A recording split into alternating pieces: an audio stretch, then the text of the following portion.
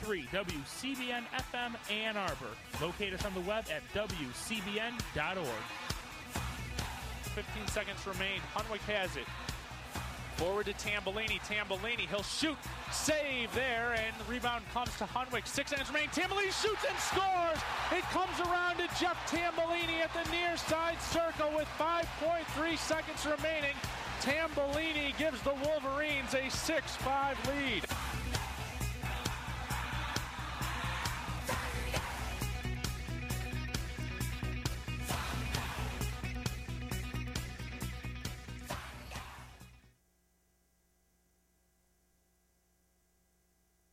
This is war to extermination. Fight cell by cell through bodies and mind screens of the earth. Souls rotten from the orgasm drug, flesh shuddering from the ovens. Prisoners of the earth, come out. Storm the studio. Burnt metal smell of interplanetary war in the raw noon streets, swept by screaming glass blizzards of enemy flak. Shift linguals, break doorways, cut word lines, photo falling, word falling, breakthrough in gray room. Towers, open fire. Citizen, you are listening to WCBN FM in Ann Arbor. Tilt, blast, pound, stab, strap, kill. Pilot K9, you are cut off. Back. Return to base immediately. Ride music beam back to base. Stay out of that time flak. All pilots, ride panpipes back to base. Back to base indeed.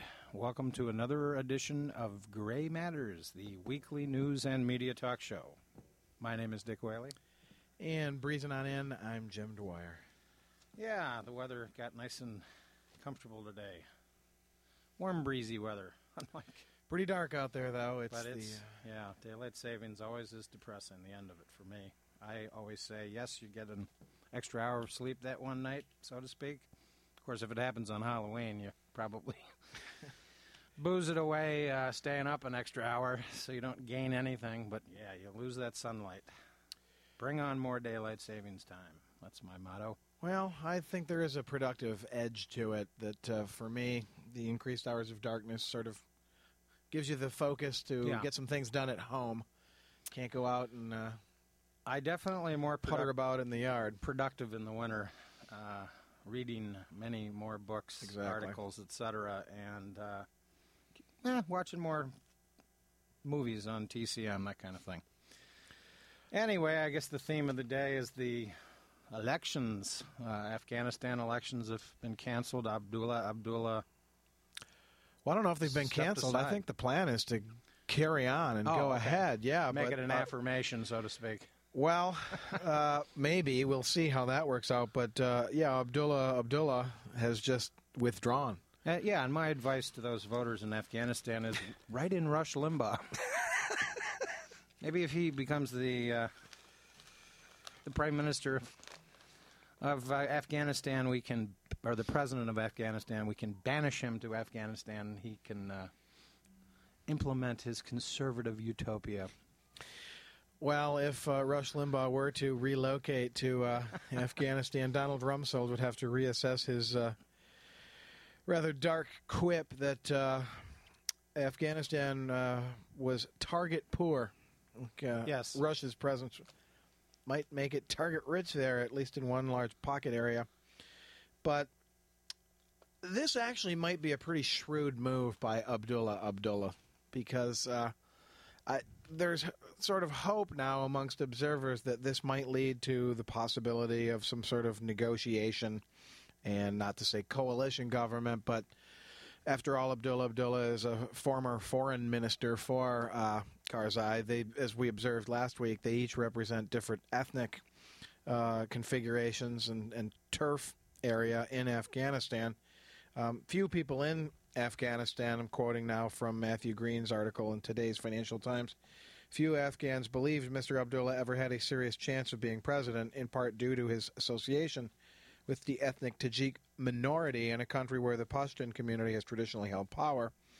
By forcing a second round, he has strengthened his hand in negotiations.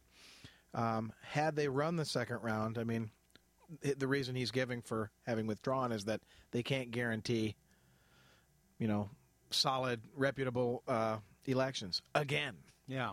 So no surprise there. By stepping down now, he sort of retains what credibility he got by having forced a revote without having to either deny a Karzai, mandate, or have to look like the guy who says, oh, they were rigged again. So I think this puts the Obama decision on a bit of a back foot, because I think they were hoping that, okay, we'll get good elections up and running, quote-unquote reputable, and then we'll make our announcement of whatever decision they're going to make. Now I think they have to say, plug their nose and say, well, it's the same, 6 of one, half dozen of the other. It's the same. It's just going to be Karzai again, and so... Yeah, and of course this front page story from Wednesday's October 28th edition of the New York Times regarding Karzai's brother, which I think is sort of a remarkable revelation, but not surprising. It just leads off with the sentence: Ahmad Wali Karzai, the brother of Afghan president and a suspected player in the country's booming illegal opium trade, gets regular payments from the CIA and has for much of the past 8 years, according to current and former American officials. Interestingly, later down in the article, the CIA doesn't deny this. Instead, their spokesman stated, no intelligence organization worth the name would ever entertain these kinds of allegations. That's sort of a non-denial denial, as the saying goes. We're not asking you to entertain the allegations. We're asking you to respond to them. This is a significant story, and while analogies to Vietnam are not perfect, the idea that, with the Diem brothers, that, of course, were assassinated on November 1st of 1963 with the American ambassador's acquiescence at the time and the Kennedy administration's acquiescence at the time that Diem must go. His brother, of course, was linked to all sorts of nefarious activities in Southeast Asia, including drug running, and Madame New had made numerous his wife, in other words, the sister-in-law of Diem, had made numerous boneheaded public assertions, public statements throughout the Buddhist crisis of 1963 that led to the, shall we say, lack of viability. But it was the problem of dealing with the Diem brothers that America, of course, had foisted into power in Southeast Asia in the mid-1950s. I think at one point he was put on the cover of Time magazine by Henry Luce as the savior. Right. The de Gaulle of Vietnam. Because he was Catholic, he spoke English, had been educated in France, and of course had a sort of pro-Western perspective on the future of Vietnam that, of course, was basically at odds with the reality on the ground. So these analogies are not perfect, but the fact that we're now pretty much stuck with the Karzai brothers, so to speak, I don't think bodes well for the future. There was a top official recently, sort of a minor official, who I think's name was Ho. I'm going to have to look that up. Who did a couple of interviews last week about why he had resigned from the State Department regarding the situation in Afghanistan, and I thought he made it one very astute observation. Two astute observations. One was he didn't question the tactics, the how of how we're going to win Afghanistan. He questioned the why, the big picture. And then, of course, the other thing that he pointed out is that Afghanistan is essentially, I think at one point he called it, you have to think of it as valleys, that it's villages and it's rural areas where tribal and local leaders have the power. I'm going to read a couple of quotes here, and it's interesting to show how history repeats itself. At one point, The Soviet Union was debating Afghan policy, whether to stay or go. Gorbachev was pushing for withdrawal in the winter of 1986. He said, "Those who don't intend to adjust and who, moreover, are an obstacle to the solution of these new tasks simply must get out of the way, and not be a hindrance." Gromyko later said, "It's necessary to establish a strategic target. Too long ago we spoke about the need to close off Afghanistan's border with Pakistan and Iran. Experience has shown that we were unable to do that because of the area's difficult terrain and the hundreds of passes through the mountains. Today it's necessary to precisely state what the strategic assignment concludes with moving towards an end to the war." Another quote, "Nevertheless, the majority of the territory remains in the hands of the rebels. And although the Afghan government had a, quote, significant military force at its disposal, 160,000 people in the army and 115,000 in the Interior Ministry's Serendoi and 20,000 in the state security organs, quote, there's no single military problem that has arisen that hasn't been solved, and yet there's still no result." This, by the way, is the point in which the Soviet Union had been in Afghanistan for 7 years. The United States, of course, recently went past the 8-year mark. Yep. And all of these things remain the same. Another foreign minister said, of the 5 million Afghans out of a population of 18 million, this, of course, is back in the mid-'80s, just several 100,000 families outside the country's main cities were under government control. The peasant hasn't received significant material benefit from the revolution.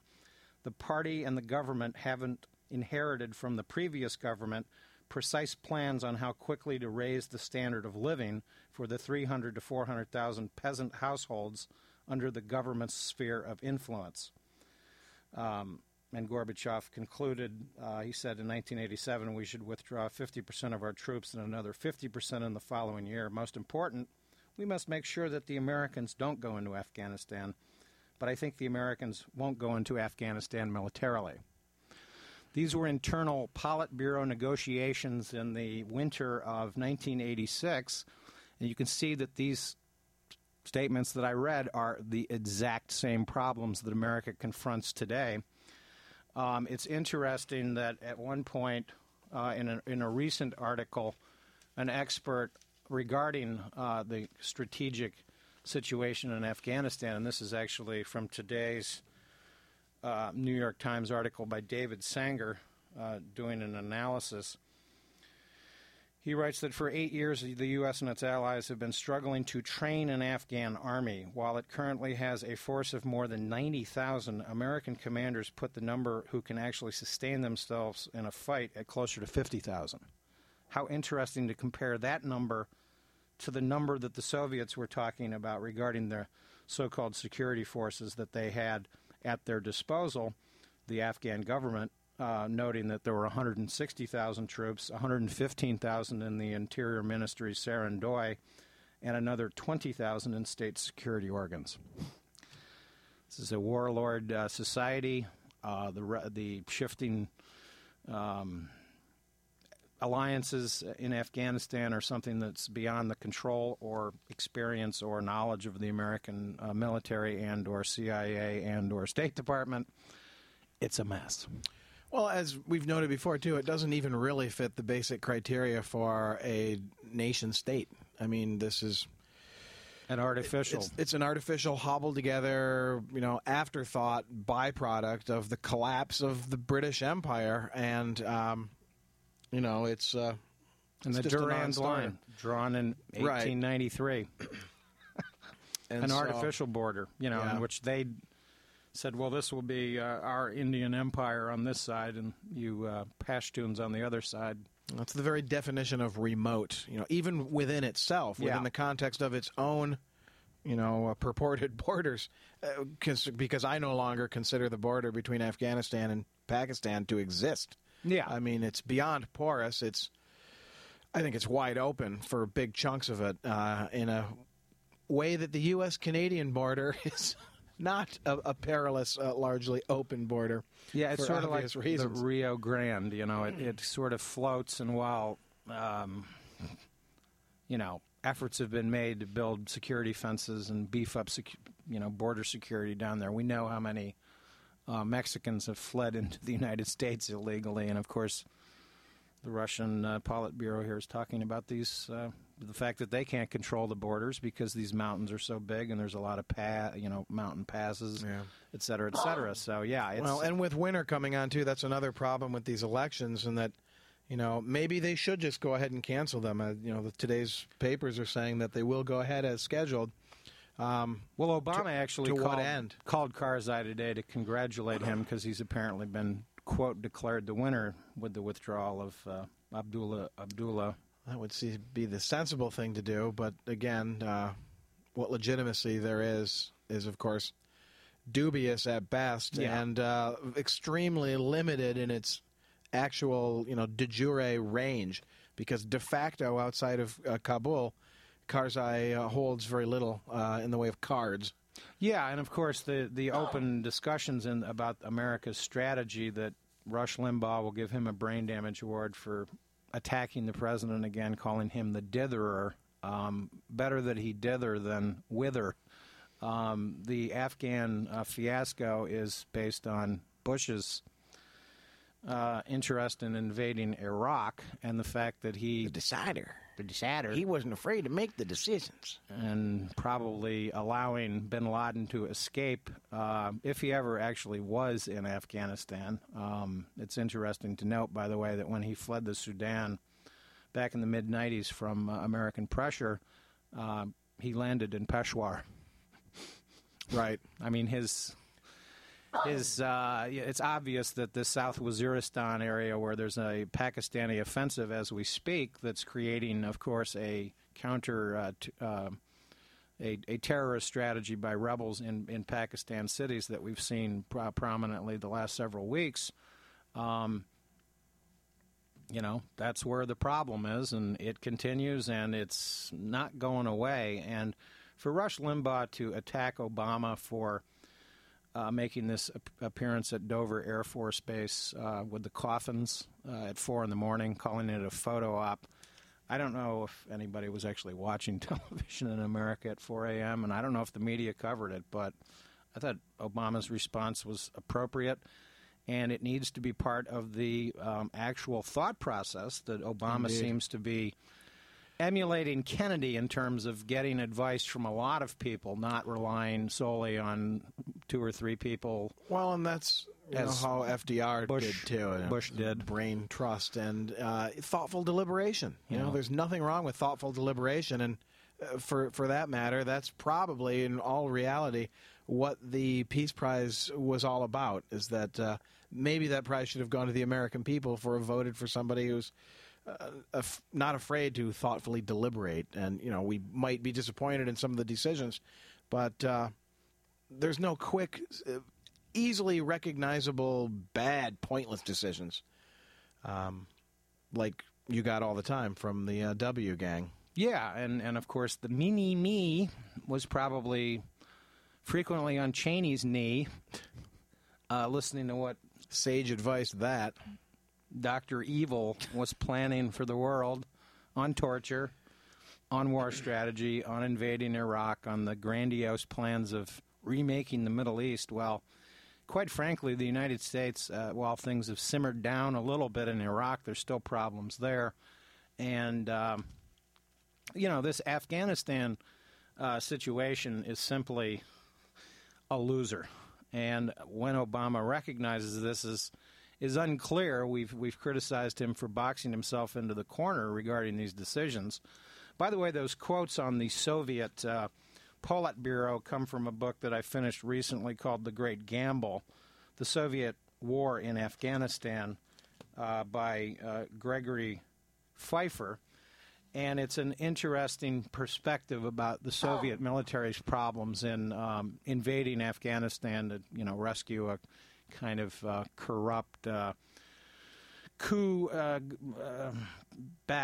there was a coup d'etat that led to a sort of pro-Soviet government that was threatened by the Mujahideen. The United States was already beginning to funnel aid to these radical Muslim extremists, part of Brzezinski's grandiose plan to bring down the Soviet Union, and this policy escalated heavily during the 1980s with Ronald Reagan and Bill Casey and the ISI and the Saudi government. It's very interesting that the Saudi government frequently funneled matching amounts of money that the United States was putting into the Afghan war that at one point I think totaled something like somewhere between $5 and $8 billion.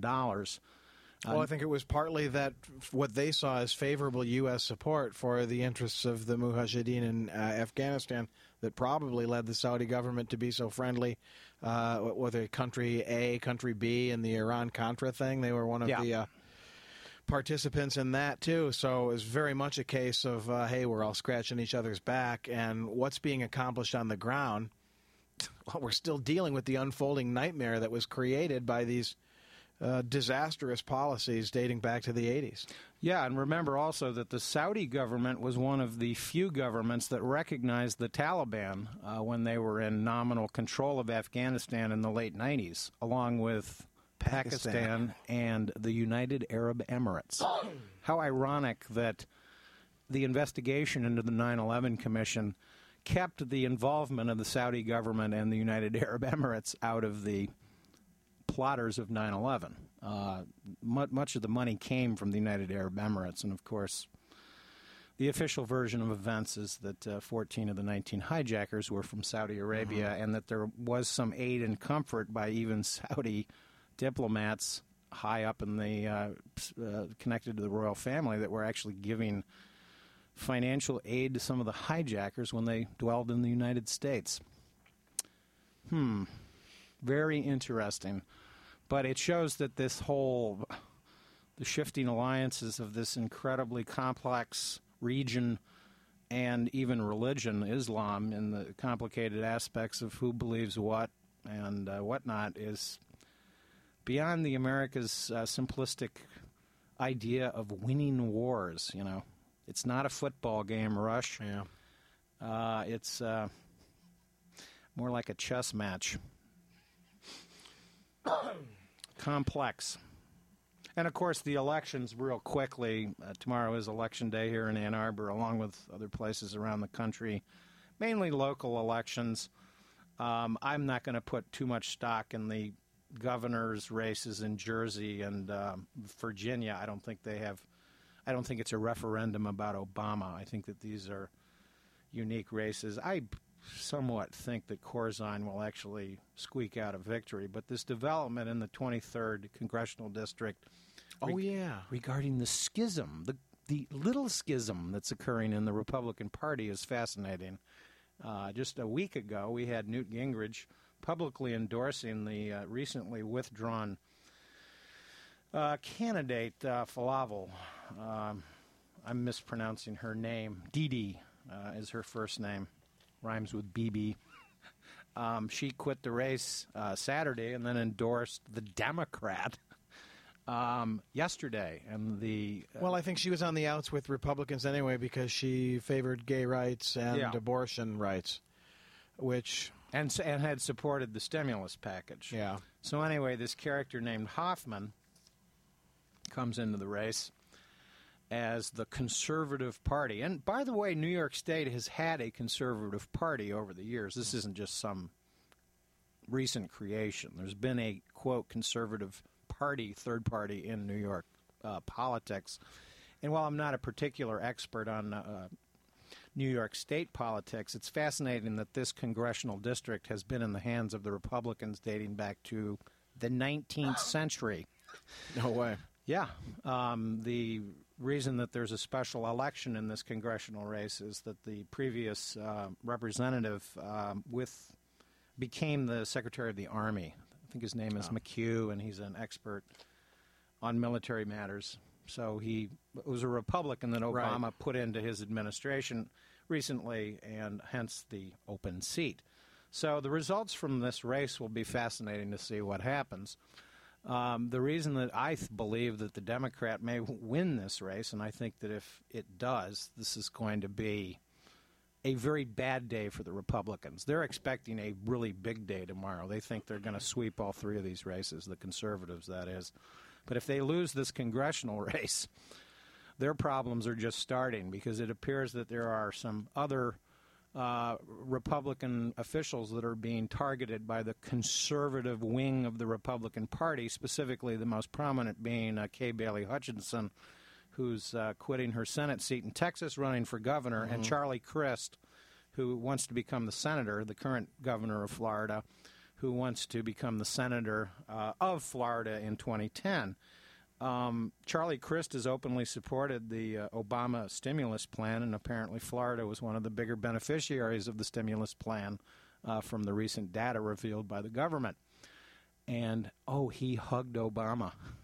Those are the ads they're showing. The Republicans don't want to talk about the economy, Afghanistan, healthcare, and Iraq. Those are the big problems that America has. The really expensive problems. Besides texting while driving. More on that in a second.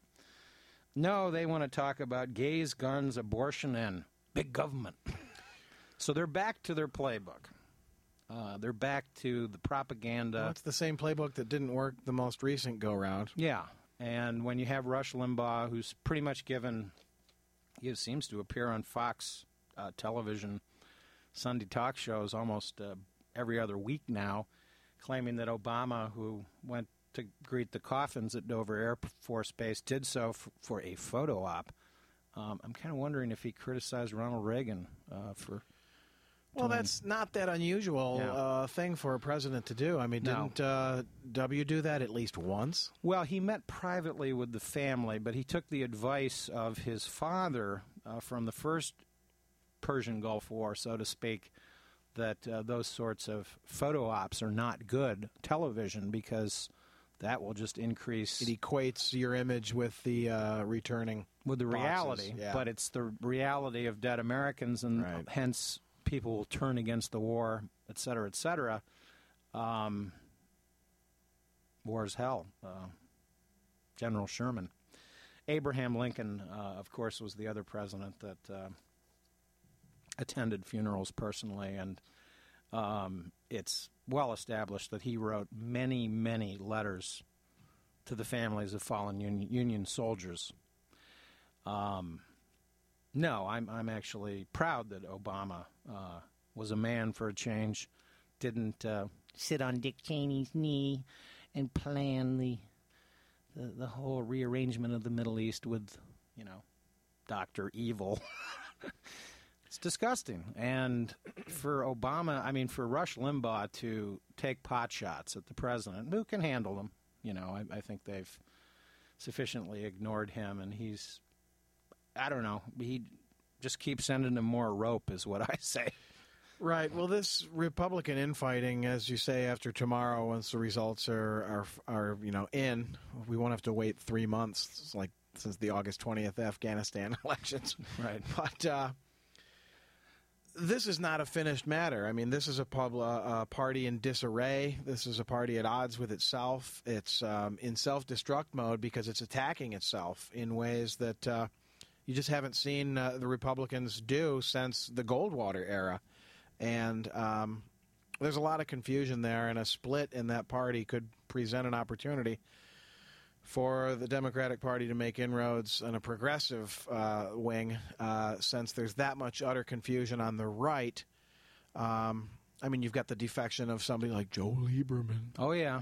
The filibusterer.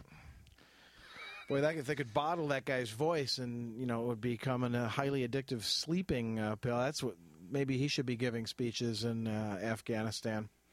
Well, of course, he's a hawk on these military matters. Well, right, that's so just it. He was a Republican all along anyway. Twist his arm and tell him, okay, if you scuttle the health care situation, then guess what?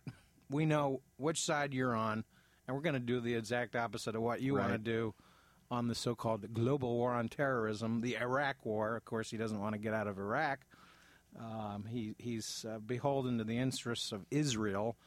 That's well known, and he, of course, is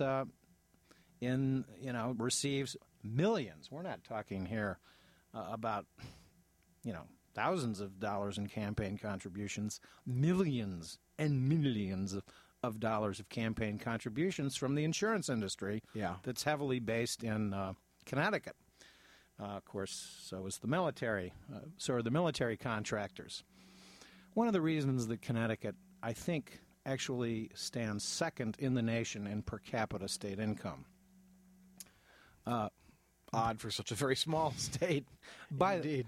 Well, it's a combination of things. They also have a well-educated population, and it's fascinating that Obama has approval ratings in the northeastern part of the nation that are in the 80s.